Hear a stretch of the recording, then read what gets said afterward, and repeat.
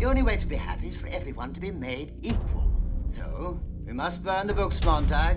All right, now, ye white whale, show us your crooked jaw. But it cannot stay in the Shire. No, it can't.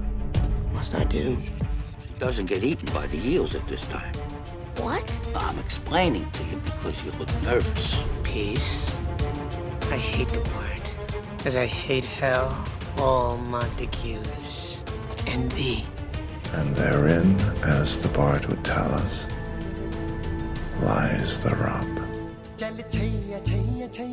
In his book on writing, Ray Bradbury shares about a time when he was 9 years old, when he was super into this comic strip called Buck Rogers. I had to go look it up. This comes from 1929. It's a color comic strip, and you can picture a strapping young dude in a red suit flying around the galaxy in spaceships and having these wonderful adventures. It is Buck Rogers to the rescue.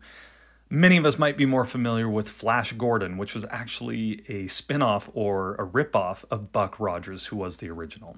The point is, at 9, Ray Bradbury loved Buck Rogers. He collected the comics, he cut them from the newspaper, and he'd read them, and of course, like any good story or any good narrative, it transported him to another world where he felt like he was free and had these amazing inspirational experiences. But then Ray goes to school, and his peers tell him that Buck Rogers is no good.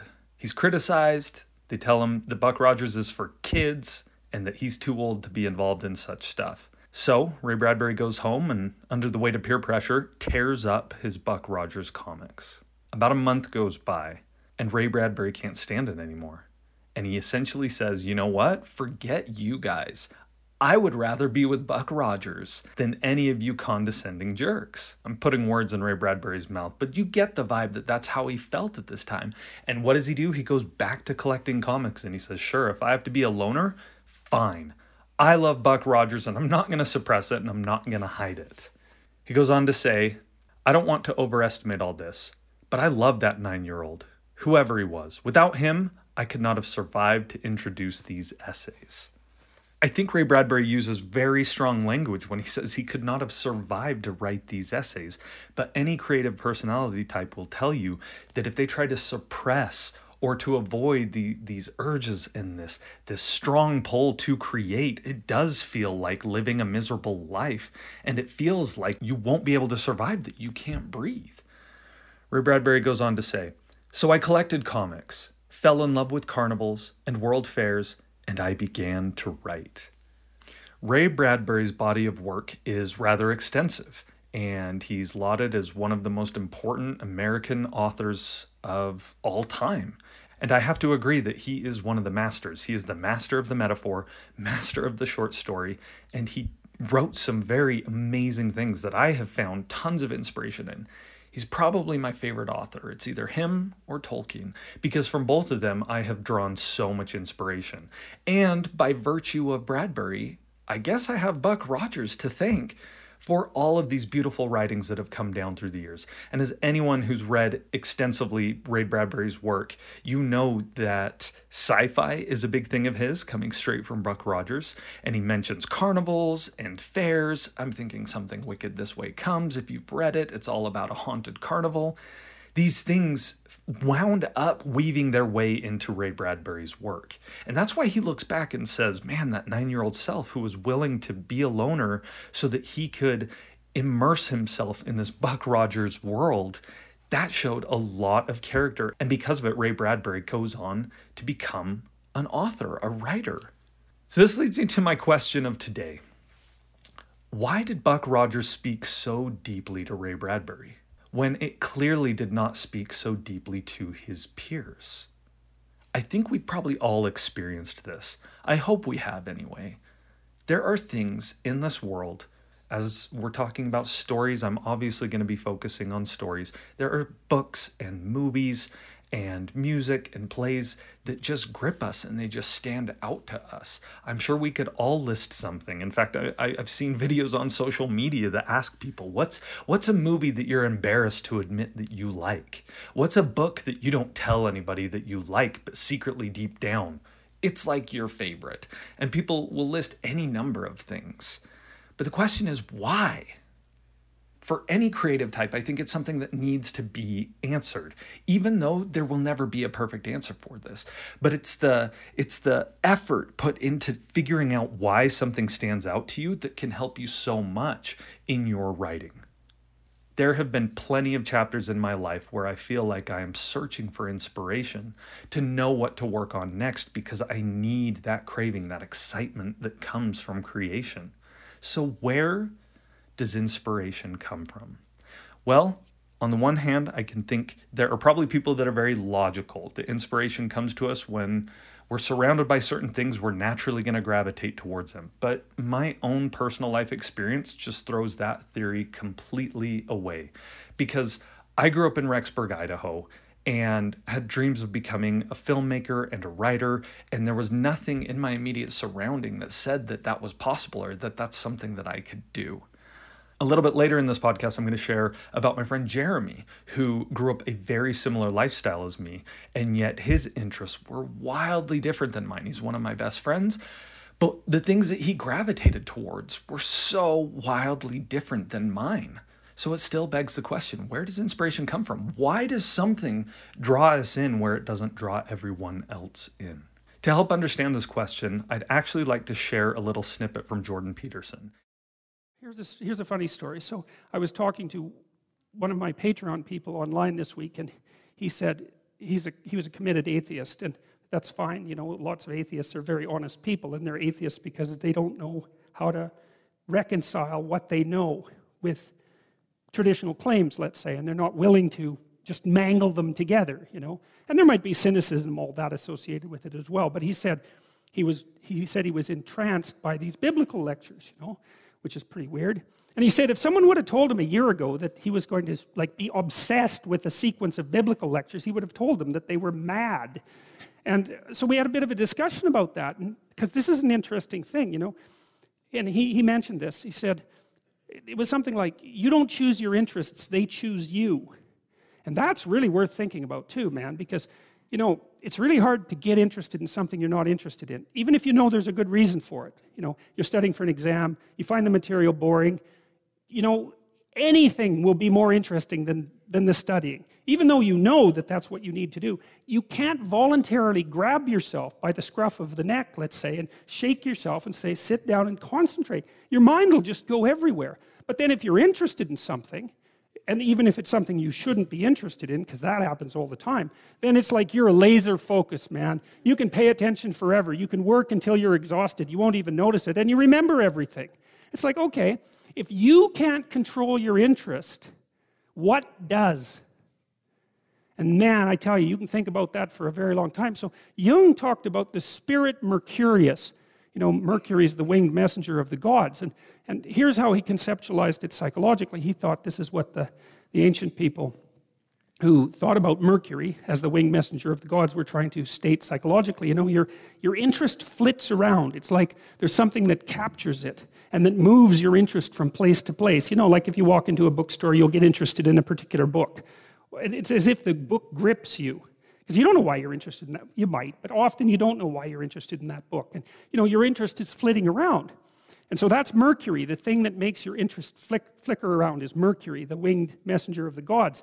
And Mercury is the messenger of the gods because it's the things behind the scenes psychologically that are manipulating your attention. And for Jung, those were equivalent in some sense to the lost gods. And so for Jung, your interest was being manipulated behind the scenes by unseen forces that were associated with your characterological development across time. That was the manifestation of the self. So the self is the potential you, let's say. And the way it operates in the present is by gripping your interest and directing it somewhere. And that's part of the instinct of self-realization. It's a mind-boggling idea, man, really. It's. So I'm not going to sit here and pretend that I understand all of Carl Jung's ideas. They are profound and deep. And much of what he talked about actually dealt very closely with narrative and storytelling, to the point that Joseph Campbell's work, The Hero with a Thousand Faces, is very much inspired by many of the things that Carl Jung teaches. But I love this idea, right? Your interests choose you. You don't get to choose what your interest. It's almost like this instinctual thing that happens inside of us. In another discourse, Jordan Peterson expounds a little bit more on this idea that we don't choose our interests, they choose us. He actually calls it a phenomenon. What he says is that science as a whole has spent a long time figuring out the physical world around us. In fact, the past 200 years, we are living in an age where we are benefiting from so many of the discoveries of how the physical world works, to the point that we can manipulate it to do things that we need it to do. Technology has reached heights that have never been seen before, and we are constantly benefiting from them. But as he's talking about this phenomenon, he says that an area of science that we haven't delved too deeply in is the psychology, the inner person. We only know so much about how our internal system works, how the spiritual or the subconscious part of us works. And because of that, there's a lot of mystery. And because of that, he calls this a phenomenon. But what he essentially says is we are bombarded every day by so much information. It's really curious to see why certain things stand out to us and others not. Why do some people get hooked on a new game and others who are equally exposed don't have the same reaction? Why do things catch our eye? And if you start to pay attention to this and start noticing when something catches your eye, you'll realize that it seems completely random or unfounded. I have come up with the term for this idea, this phenomenon. I call it the sparkle, when something just pulls you in, when it catches your eye, and you know that this is something you can fall in love with. And we are going to try and use words to explain an experience that is actually really, really difficult to put into words, which I think is part of the reason that Jordan Peterson just calls it a phenomenon, because it's so hard to explain what is happening. I mean, Ray Bradbury goes so far as to say he couldn't survive without these interests. We call it falling in love. We call it being passionate about something. I know as a writer, whenever somebody describes my writing as a hobby, my cackles raise, because I'm like, oh my gosh, this is not a hobby.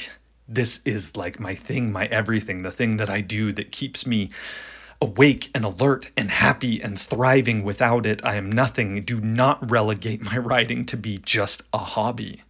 So the question is, why? Why does something grab your attention and pull you in so tightly that you can't let go, that you're just like, I have to go watch Lord of the Rings 10 times, even though they're 3-hour or 4-hour movies, depending if you're watching the extended versions or not? Why does something grip you so deeply? Jordan Peterson postulates that these phenomena are linked to a deeper, more spiritual connection inside of us.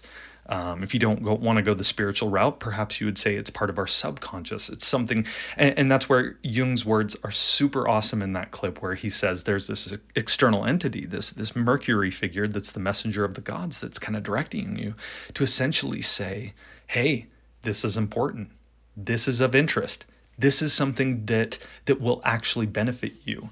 And Jordan says it will ultimately lead to something that is spiritually fulfilling. And at the end of the day, what we all want truly is fulfillment. He calls it the instinct of self-realization. Because you're going along and something catches your eye, you see the sparkle, and you're drawn in, and as you dive deeper into that thing, you find your life becomes more and more fulfilling. You find like there's a piece of you that was missing that you didn't know was there, and it just fills that gap. And that is the phenomena, because we can't explain why it happens. And as I said earlier, I agree with Jordan Peterson that I do not think that there is a logical explanation to this. I think there can only be a spiritual explanation to this, or like you said, something deeper that understands the cosmos, existence at a more profound level than we do on a day-to-day basis, is directing our attention. I'd like to give you some examples of this. I have a friend, his name's Jeremy. In middle school, we went to an assembly, and there was a group there to put on a performance, and they came out with jump ropes, and they did tricks, they did cool things with double dutch, do speed jump roping, and they put on this performance with jump ropes. And I was like, that's cool. That was kind of fun to watch. Glad I got out of math class for that. Well, my friend Jeremy, and I didn't know him at the time, we met later in high school, but he sees these people jump roping. Boom, the sparkle. This is something of deep interest to him, and he's instantly drawn to it. Jeremy dives in, he joins the jump rope team, and he has never looked back. He spent his entire middle school, high school, collegiate experience with this experience on the side of jump roping. And I can't tell you how much success they have had as jump ropers. And I know, because you hear, like, what does that even mean to be a successful jump roper? There's this whole other world that is the jump roping community that most people aren't even aware exists. To share a brief list, Jeremy was a judge at the World Jump Rope Championship. He was a finalist in the speed jump roping. And I'm sure Jeremy's going to listen to this and be like, you're using all the wrong terminology. But the speed jump roping, where they count how many times in 60 seconds you can jump rope, he's a finalist in that. In the world of all jump ropers out there, he's one of the finalists, one of the best. Okay, it gets even better. He and a group of friends that call themselves the Summer Wind Skippers, they end up going on the hit TV show America's Got Talent. And they go on and they do performances. You can look it up on YouTube. You can go watch these videos, Summer Wind Skippers. And they put on these bomb jump rope performances on national TV. And they're actually a finalist. They make it through several rounds on America's Got Talent because they're some of the top jump ropers in the world. Pause. What does this have to do with anything? Because I was given the same opportunity to get into jump rope that my friend Jeremy was, but it didn't sparkle for me. It sparkled for him, and it led him on a path where he made friends, he traveled the world. I remember all through high school he was going on trips, national, international. He's top jump rope in Germany, in England, all over the place. Because of this sparkle that caught his attention and said, hey, jump roping, that is awesome. So what are we driving at here? The question that I made earlier, where does inspiration come from? It comes from the sparkle. It comes from the things that draw our interest. And while we may not be able to pin down why exactly one thing draws someone interest and doesn't draw someone else's, there's one thing to be sure. When you follow the sparkle, when something just grabs you and is like, this is cool, and you pursue that path and move down that road, you are sure to find more life fulfillment, like I said. And if you are a writer, you are going to find the inspiration you need in order to create. And my advice would be to not be closed off to these ideas, to not be closed off to your interests, to allow your mind to wander when it feels like it needs to wander, to allow yourself to pursue paths that may not seem logical at first, because you're ultimately going to be very, very rewarded for those things in terms of what it does to you for your craft. So where do you find your inspiration? In the things that interest you, the sparkle. So as I thought about this idea that our interests hold the key to what will really fulfill us in life, and thinking about why this message resonated with me so much, I was reminded of an experience my brother had, and I asked him, his name's Clayton, and I asked him to hop on, and if he would let me interview him. Something you should know, I didn't prepare him at all. I didn't let him know what the context of this conversation would be. I just wanted a totally unfiltered responses from him to kind of illuminate this idea and see if that we could find place in this idea through his experience. So I called him up on Zoom. We did a brief interview, and the following is how that interview went. Okay, so we're recording. Thank you for taking the time to chat with me. And I'm really interested to share a little bit of the details that I already know about your experience with getting into skateboarding. Okay. So let's start off by asking, how did you get into skateboarding? It was a crazy whim. I did it on a whim. I was at the mall. We were waiting for a book signing. Actually, Brandon Mull was at our mall, and so I was wandering around the mall while we waited for like the thing to start. And I walked past this skate shop, and I saw in the window this reissued skateboard. So it's the 80s shape and style. And I was like, whoa. Hold on. For the sake of listeners who aren't familiar with that, can you describe a little bit what that means, the 80s shape? the 80s style? Yeah, so skateboards in the 80s looked very different than they do today. They're wider. They were 10 inches wide. They're a little shorter, and they only had a single kick, right? Modern skateboard kicks up both at the front of the board and the back.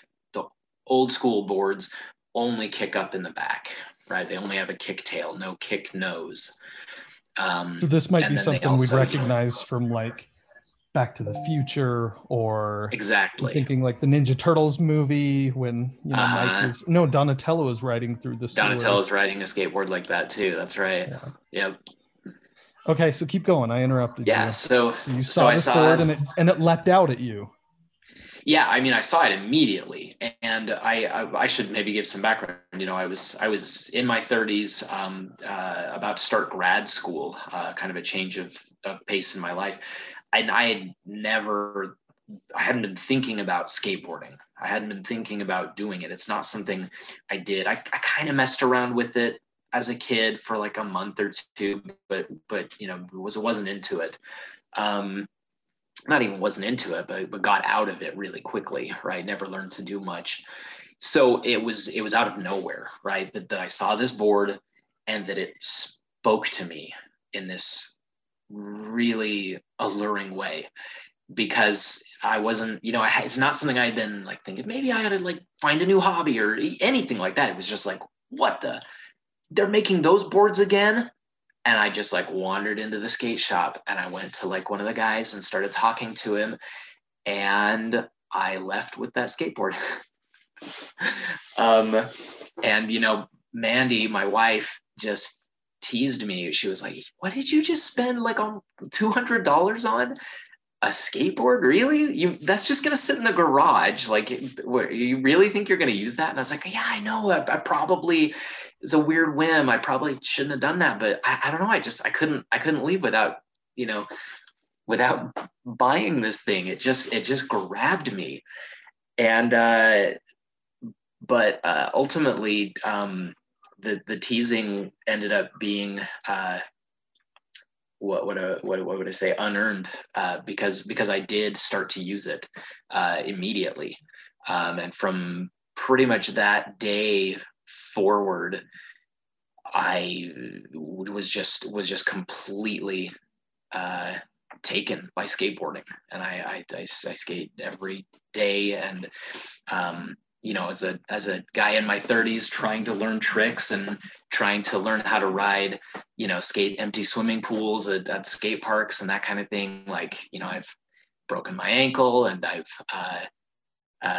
taken countless, you know, hard slams and had concussions and all sorts of things. I mean, I've earned every step I've taken with this, but it's kind of an obsession now that is now, you know, 6 years later or something. 6 years later now. It's something I'm still very, very much obsessed with, still very interested in. Describe to me a little bit the level of obsession. So my love for skateboarding is like almost strictly limited to 1980s skateboarding, right? So I've since that day, I've continued to ride almost exclusively skateboards of that size and shape.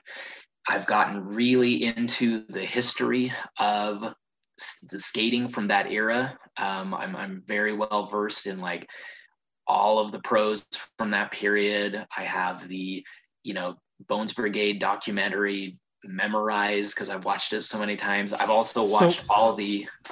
Throw out some names from the Bones Brigade documentary. There's a few that like I think Lance Mountain, recognize. Little Tony Hawk, Steve Caballero, Mike McGill, Tommy Guerrero, you know, and other guys, Mark Gator Rogowski, Christian Hosoi. I mean, these guys have become heroes for me, and I don't know, it's this weird thing where I feel like, so I was so little in the 80s. I was such a little kid that I was, you know, I wasn't old enough to do this, but I do remember the older guys in our neighborhood riding these boards. And I do remember thinking that's really cool. And I know I got exposed at some point to the whole phenomenon in the culture, probably through movies like Back to the Future and just being around and seeing these things. And so I think it, you know, it put something inside of me back then that I was too young, too small to do anything with, that then like laid dormant for, you know, almost 30 years, and then burst out like this crazy, you know, beanstalk from Magic Beans that's just transported me to this whole world of possibilities and fun and excitement. And so as far as obsession goes, I have like a pretty thick collection of skateboards. I've always got like 2 or 3 brand new ones waiting to go, new decks waiting to be set up, and then a whole bunch of skated ones. Most people, you know, these reissue skateboards that I ride, they're most people get them to like hang them on their wall. They're kind of intended for that, because like it's like nostalgia, like remember these old classic cool graphics from when you, Mr. 45-year-old man, actually rode skateboards as a teenager, you know. Buy this and put it on your wall is like a cool thing. So that's like what most people buy them for. I buy them to skate them, right? I tear them up, I use them till they're, you know, completely beat to death, and then I, you know, get a new one and set it all up. I suddenly find myself really being into the whole like look and feel of 1980s skateboarding as well, which had a lot of like neon colors, really loud graphics and things. And I don't think that used to appeal to me very much, but now it's like, you know, like neon yellow. Yeah, man. I'll wear that. At least when I'm skating, you know. And I'm such a freak because I go to these skate parks, and you know, all the kids today, like they have no idea of any of this stuff, and what they do know about it, they think is kind of lame and old school, right? And so they, you know, I can tell that they kind of, you know, they look at me pull up, and I'm like, you know, my God, shorts and like loud tank top, and you know, these beat up knee pads, and this what seems to them a humongous skateboard, you know, and they kind of are like, oh, you're like, what's this guy? You know, they're giving me sidelong glances. Who's this like old dude here? Like, can't wait to see him like fall on his ass, you know? And then now that I've gained some skills and can actually skate a pool, you know, I get, you know, they see me skate, and then it gets me respect. And then they're like, hey, like, what's with the board? Like, why does it look like that? And it's like, oh, like, you know, this is from you know, this is from another era, right? You guys need to know your history of what you're doing. This is where skating came from. All those tricks you're doing, they were pioneered on this monster board, you know, and they just, so correct me if I'm wrong. Skateboarding changed to the popsicle style skateboard because it's more efficient, more effective. Yeah. So why do you ride progress, these old decks?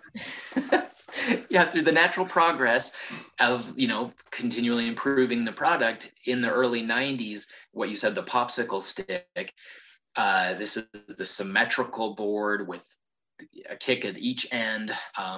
That came out, and it's because it facilitates your most important, well, what became the most important trick in skateboarding, which is the ollie, right?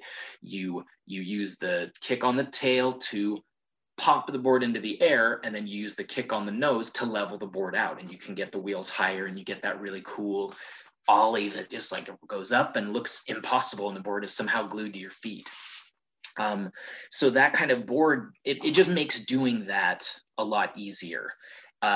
you can absolutely ollie any board. And in fact, I love to, a lot. That's often the first question I get is like, can you even ollie that thing? Can you even kickflip that thing? And it's like, yes. And then, I do it and I show them, like how high I can ollie with it. I just have to work a little harder because I don't have that counter lever on the nose, right? I have to really push into the body of the board and pop really hard. But I can get decent looking ollies, and on a good day, I can get up on top of a 2-3 foot ledge. So, but why? Oh, okay. So why? They're just more fun. I mean, like, yeah, I've ridden the more modern style board and I recognize immediately, oh yeah, this is way easier. It's way more conducive to what I'm trying to do. But honestly, like, it feels kind of like cheating. Like I like that on this relic of a board, I have to work a little bit more for these things. But honestly, it's more than that. I like the feel of it. It definitely plays a big part, but it's honestly like, I feel kind of transported back to days of old. I kind of feel it allows me to participate in this thing that I missed out on, that I was way too young to get into.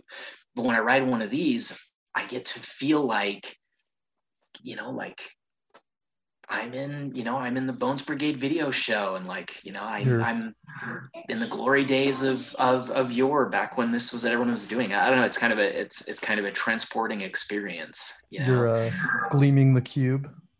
Exactly. So yes. Yes, I'm gleaming the cube. Yeah, so it provides a level of fun that I think skating otherwise wouldn't hold for me, and it definitely never grabbed me before. The modern kind of skateboards and the modern style of skateboarding, it never grabbed me before that, and so it's such a crucial component that got me into skating and keeps me skating. So that's a really good seg into my next question. 2 more questions for you. First, how would you describe the level of fulfillment in your life since that moment where something just popped at you in the mall and you were like, I gotta have that, don't know why? What's the level of fulfillment you've experienced over the past 6 years? I had a hole in my life that I didn't know I had. I was completely unaware of it. I thought that I was completely fulfilled. I wasn't looking for a new hobby. I wasn't looking for something to do. I had a full life already. But I kind of discovered that actually, like, I've been missing this thing, and it just like, it maybe sounds like a little bit like over the top to say that since then, like, my life is complete, that it feels complete. Like, it's like, okay, now, like, there's a balance in my life that wasn't there before, and I didn't know it wasn't there before, but like, looking backwards, I can see now that actually, like, I've been missing this thing. I've been missing out on it, and I really do feel like it changed my life for the better, mostly in intangible ways. With just it created a new level of complexity and happiness in my life. And I think the most clear way that I see that it has done that, besides just feeling it, is that I have experienced, I guess you'd say, contentment in my life ever since doing this. Before, like, I can see that in my life, there's like a dividing line. There's before skating and after skating, right? Like, life is different. Before skating, I don't think I ever like suffered from any like depression necessarily, but I definitely used to pine a lot. You know, I'd rehearse memories from my life. I would think back on other times, and I would just miss them inexplicably, you know, like really even like horrible moments of my life sometimes would give me the most intense feeling of like melancholy and longing. And it was just something I just kind of carried around all the time, you know, and I didn't know why I was. I just thought, oh, I'm just that kind of person, you know. I miss people and things really hard, and that's just kind of who I am. And actually, since skating, I don't have those painful feelings about the past anymore. It, like, I can just look back on yesteryear and just feel happy, and they're just, you know, they just, there's a balance there. They're good memories, and that's it. They don't have to create this like intense homesickness that, you know, seemed to be everywhere before. So I think that's like maybe a really clear result of skating entering my life, that I don't hurt like that anymore. You know, I don't carry around that pain anymore. It's like things are in balance, you know? Wow. I didn't expect this conversation about skating to go so deep. And I appreciate, seriously, like, and I appreciate your willingness to like go there. And when you understand how this segment with you fits into this week's episode, I think it'll surprise you a lot. Well, it kind of surprised me to open up this much about it too. I think people are going to accuse me of like prepping you to say the right things. But I just have to say that I had no idea where you were going to go with this. I was like, I don't even know if this will actually fit, but it's very eye-opening, some of the things that you've shared. So last thing I want to ask you is, do you think that you chose skating, or did skating choose you? Oh my gosh, this sounds so corny, but skating chose me. Like, you're sure? Yes, I'm sure. Like, why? Because it was not in my mind to do this thing. I was playing in a band. I was getting ready to start grad school. I didn't need anything else. You know, I didn't need this thing.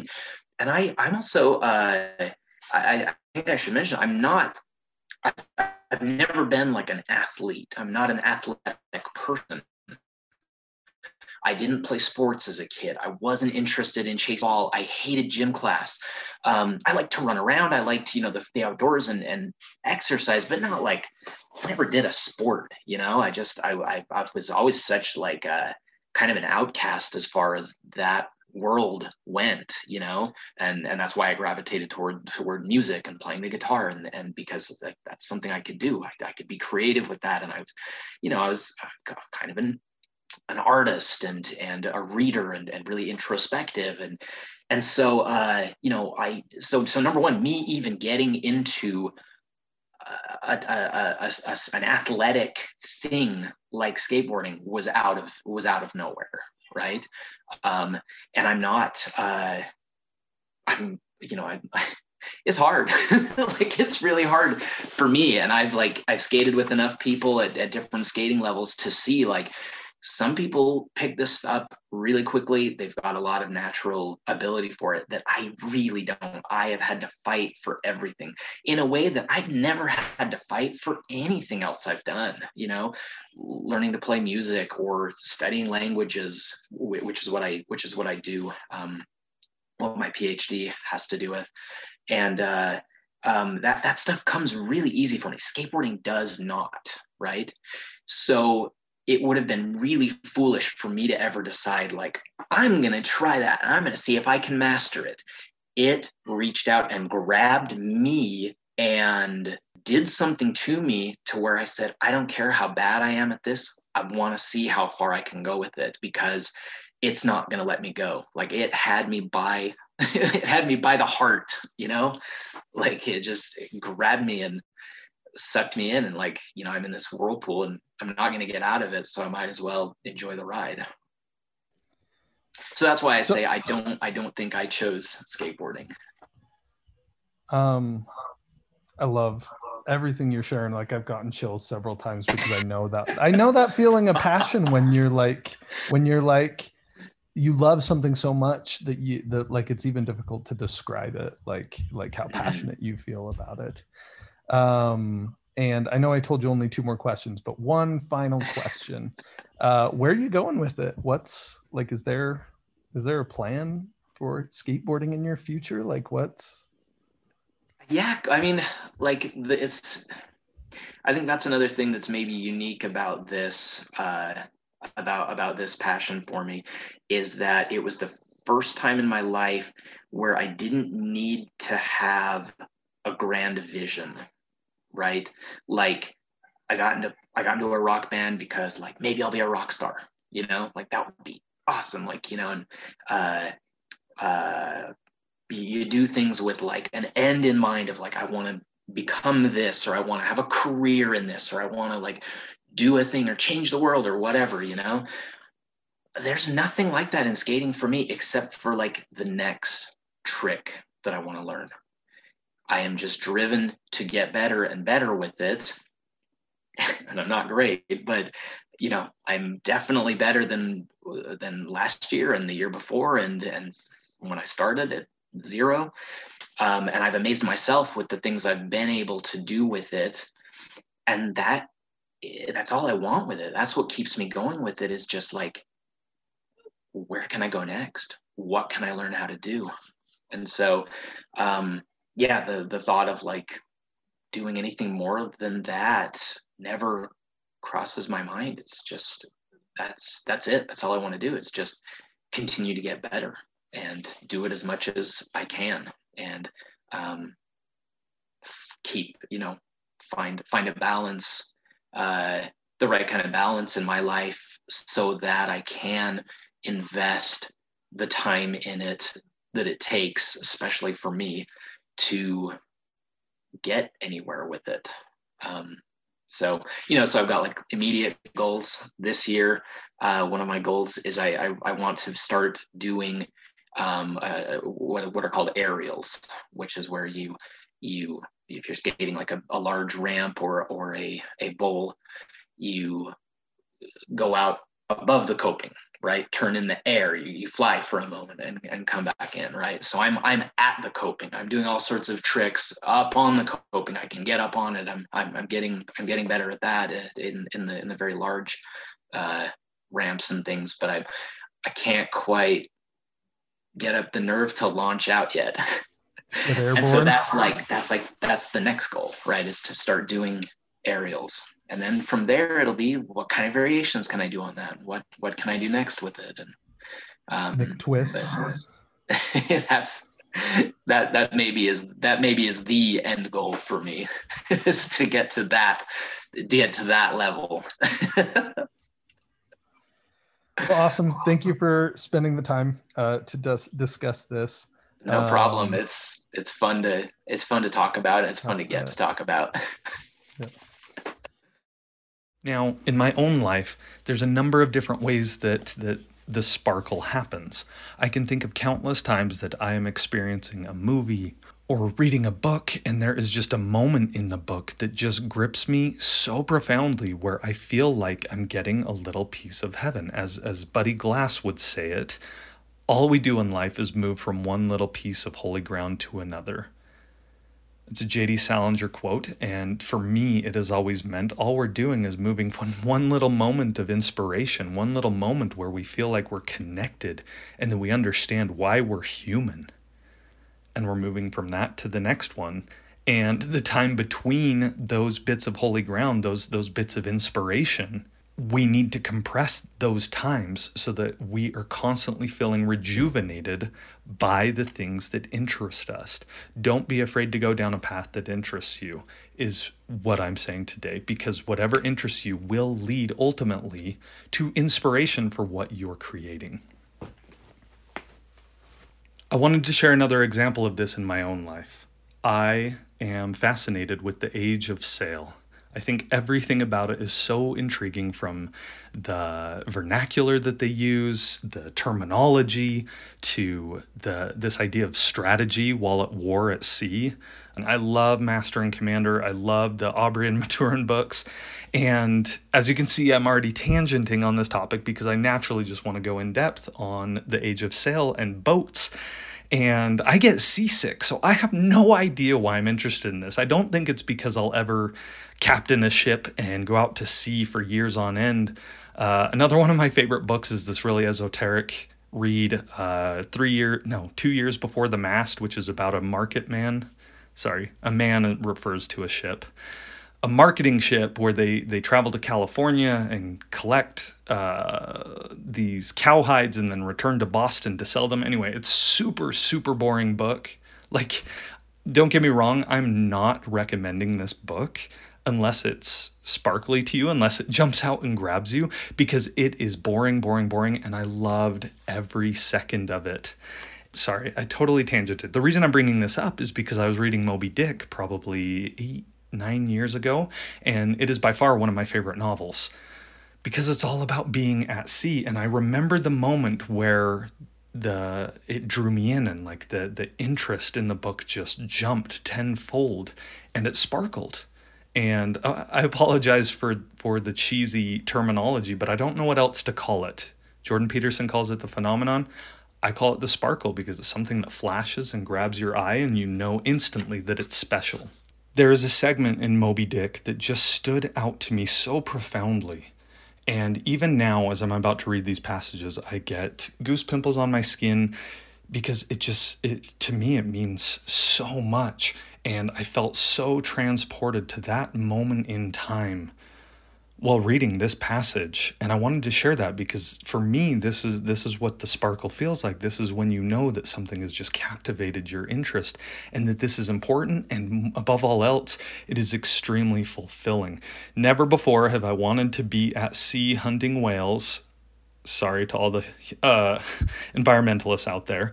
But never before have I wanted that so badly as when reading this passage.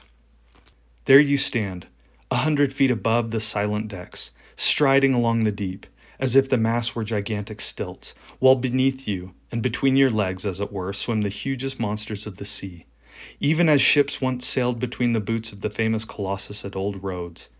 There you stand, lost in the infinite series of the sea, with nothing ruffled but the waves. The tranced ship indolently rolls. The drowsy trade winds blow. Everything resolves you into languor. For the most part, in this tropic whaling life, a sublime uneventfulness invests you. You hear no news, read no gazettes. Extras with startling accounts of commonplaces never delude you into unnecessary excitements. You hear of no domestic afflictions. Bankrupt securities, fall of stocks, are never troubled with the thought of what you shall have for dinner, for all your meals for 3 years and more are snugly stowed in casks, and your bill of fare is immutable. What Herman Melville conveys in this brief passage, to me, is stunning. And I could feel myself standing at the top of a masthead, right? You're standing where a crow's nest might be on a ship, and you're looking out, and in all directions it's just water, and it's just calm. And I read this at a time where I felt very stressed with school and work and family life and the hopes of one day becoming something as a creative, as a filmmaker and a writer. And to me, this just spoke so much peace to me. The idea that you're untroubled at sea, that you don't have to worry about your meals, that your mind can just explore and move on, and it's just this slow pace of life. And I know for many people, this idea of a slow-moving novel, which Moby Dick has been criticized as being a very slow book, for me it spoke eons. It spoke so in-depthly to me, and I knew that like something in this book, in this creation that Herman Melville put down on paper was meant for me. And I tell people now, I mean, I've read Moby Dick several times, and I tell people I'm never not reading Moby Dick, right? It's like scriptures. Obviously not to that level of spirituality, but in the sense that I'm never not reading it, right? I always have Moby Dick on my Kindle, and often I will sit down and read a page or two throughout the year. And I imagine that the rest of my life I will be reading Moby Dick. And for whatever reason, and a reason that I cannot explain, it just grips me in a way that most people it doesn't grip. Why do I share all this? Because I'm sitting down 4 years ago to start a novel. And as I start writing, something becomes incredibly apparent to me at the time. And that is that ships will be a big part of my story. It almost happened naturally, like a seed finally germinating, and it just explodes. And if you were to read the novel that I'm currently working on, you'd see that ships and the Age of Sail have inspired so much of the writing that I've done over the years, because it's something that I'm so passionate about and I love so much. It ended up appearing in my work, and I can imagine after a lifetime of writing that ships and whales and being at sea, all of these ideas, just like carnivals and world fairs and sci-fi and Buck Rogers, how that's all molded into everything that Ray Bradbury wrote. I imagine that Moby Dick will have a similar impact on everything I create. Not that I will ever even touch the toes of what Ray Bradbury was able to create. But I'm okay with that, and I love this idea of imbuing my work with the things that I love. So again, back to this question. Where does inspiration come from? It comes from the things that you love. In his book, Zen and the Art of Writing, previously referenced, Ray Bradbury talks about this. He advises every writer, and I extend this to all creative types. I extend this to anybody who's trying to achieve something, to sit down and write out the things that you love. And Ray Bradbury goes on to say, write out the things that you hate. He lists a number of things that have really upset him and made him feel strongly. And he'll show you the short stories that came from it that were later published. And it's incredible. And I have done this. I've sat down and written the things that I love. And among them are ships at sea and seasons and the ocean and mountains and fresh snow and fields, and all of these things are I'm reading off a list right here in front of me: country, mountains, movie theaters, bikes, trains, whales, notebooks. These are all things that I love, and the reason that you're writing them down is because the more you can understand what you love, the easier it is to find inspiration, because you just go to this list of things you love and instantly you can start finding solutions when you're low, when you're maybe feeling a little bit of writer's block, or maybe when you're wanting to be creative and you're not quite sure what to do with it. Draw on the things that you love. I wanted to share just a couple more examples today of powerful writers who have done the same thing. Tolkien. As you know, if you've listened to any other episodes, he is one of my all-time favorite authors because his books inspired me. They were so deeply inspirational to me, especially when I was just getting my start writing. For the majority of his life, I don't think Tolkien would have described himself as a fantasy author first and foremost. He would have described himself as a linguist. He loved languages. He knew so much about languages and their... am I going to use the right word? Entomology. Sorry, my sister is an etymologist, which is a person who studies insects, not to be confused with an entomologist or entomology. I might be flipping that around. I'm going to have to look it up. Anyway, Tolkien was one of those people that dove deep and understood the history of languages and how they changed over time and how they influence one another. And he would have described himself first and foremost as a linguist, to the point that it permeates his works. The thing that most people think is so incredible about Lord of the Rings is it feels so real because the languages in this fantasy world that he built follow historical and factual rules and reasoning behind the way that languages develop in it, and it permeates his work.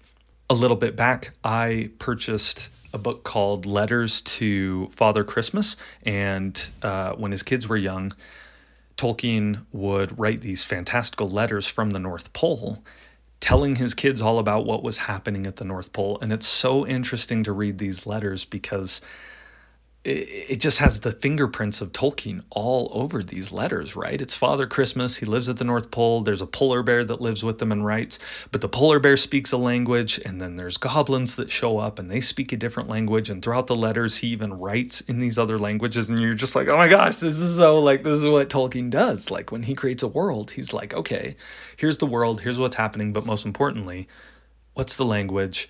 What are the symbols? What's the alphabet? What do they use to communicate? And it's just like right where his mind goes. And you and I and anyone else who reads Lord of the Rings, Silmarillion, any of the works of Tolkien can tell you that passion of his, that deep interest in languages just enlivens what he created. I had a really awesome conversation with a friend of mine. We actually have a little writing club. And we were talking about his current work that he's writing. And this is crazy, and I hope Landon's okay with me sharing this, but he was showing me the map that he was preparing. And Landon has his PhD in geology, and he loves geography, and he's a bit of a scientist. And in his writing, these things are really important to him. And so what he did is he went and he took snapshots of different parts of the world, and he brought them into a mapping software, which I guess these exist, and he adjusted them, turned them around, brought a few pieces together, and he essentially made a continent on his map that is inspired from real locations. But he did this so that he knew that, because a lot of times when we're making a map with a fantasy book, you just throw up some lines and you're like, that's the world. It looks like that. Why? Because I liked how it looked. And he was like, no, land masses don't move that way. He understands rocks and, the massive geological history of the earth. And he's like, you can't just throw lines on a map. Like there are so many forces at play that shape the world that we live in. So he had to start with reality and bring it in and adjust it to fit what he was trying to create. But ultimately at its root, it is a real map, meaning that the lines and the mountains and the valleys and the shapes are ultimately real, right? He kept landmarks such as mountains, rivers, coastlines. He kept it all so that his fantasy novel will be based in a land that geologically matches reality. So this is a perfect example of the same thing that Tolkien did with languages. And because that is so important to my friend Landon, like it inspires his work. And as we were talking about his map, and he was feeling a little sheepish actually, that he's like, I know, I spend so much time on the map, I should probably be writing. And I said, actually, hold on a second. Like, look at Tolkien, and the reason that he wrote and what he loved about writing was creating a true mythology based in languages, and it just inspired his work. Maps and geology and geography will play a big role in everything that you're writing in this fantasy novel, and my advice to him was let that permeate your writing. In fact, if your main character is a map maker, well, now it's elevated from just being place and time, and it becomes actually an element of the story. So going back to our thesis, this question of how do you find inspiration when you are in the creative process or when you're struggling to get into the creative process, and the answer being that you should apply your interests, you should pursue your interests. I wanted to share one other method that has been a huge help for me in finding inspiration. When I was in college, a friend of mine invited me to go listen to a poetry reading. And it was interesting, and a bunch of different students got together and shared their poetry from the podium. And at the end, one of their professors got up and shared a quick, funny poem, a humorous poem that he had written. And it was really good, but I don't remember a thing about it. The thing that stuck out to me is he said something about his commonplace notebook. He's like, oh, I needed, this came to me because blah, blah, blah, and something happened, and I pulled out my commonplace notebook, and I turned to my friend who was in this teacher's class, this professor's class, and I was like, commonplace notebook, and they're like, yeah, a notebook that you keep with you all the time, so it's always in a common place, like your pocket or your backpack. And I've just loved this idea. First off, that's a really cool title for a notebook you keep with you, a commonplace notebook. And I've tried to keep one with me ever since. Now mine's digital, it's on my phone, and you can see a little note in my phone that says commonplace notes. And it's where I jot down anything that jumps out at me, anything that leaps out at me as being interesting or unique. And whether it's a character or a story idea, or when you're driving down the freeway and you're just like, it'd be interesting. And suddenly, like, an idea percolates, and it's almost like this Mercury figure, this muse hopping onto your shoulder and being like, what about this idea? You need a place to write those things down. And so, in honor of pursuing our interests, write down the things that interest you. Anytime that something sparkles or draws your attention and that you think might be of worth, put it down in your commonplace notebook. Everyone that is a writer or a creative type, any artist out there should have a commonplace notebook that they keep with them all the time. The last thing that I'll leave with you is don't let them steal your sparkle. Don't let someone tell you that what you're interested in is no good. Because as you can see with the story of Buck Rogers that we open this podcast with, there are going to be people that line up and say what you're interested in is no good. I have no idea why people feel the need to tell others that what they like is crap or that it's not good enough. I don't know why people feel the need. I don't know if they feel threatened or what it is, or people just like voicing their opinion. But at the end of the day, you can't let go of the things that you love. I will forever be a Twilight apologist. They're not for me. I've only read parts of them, and they don't sparkle for me. But I understand that there are a ton of people out there that just loved those Twilight books, and because of the way that they were handled in the media and social media and the opinions that people have about them, I believe there's a lot of inspiration that has been lost on people from those books because they're too afraid to admit now that they like those books. And I say, if you like them, dive in and enjoy that world, because it will ultimately fulfill you. Don't let them steal the sparkle. If you love something, grab onto it, dive deep into it, and you will ultimately find very, very rewarding things that will inform your creativity, that will permeate the things that you're trying to either write or create.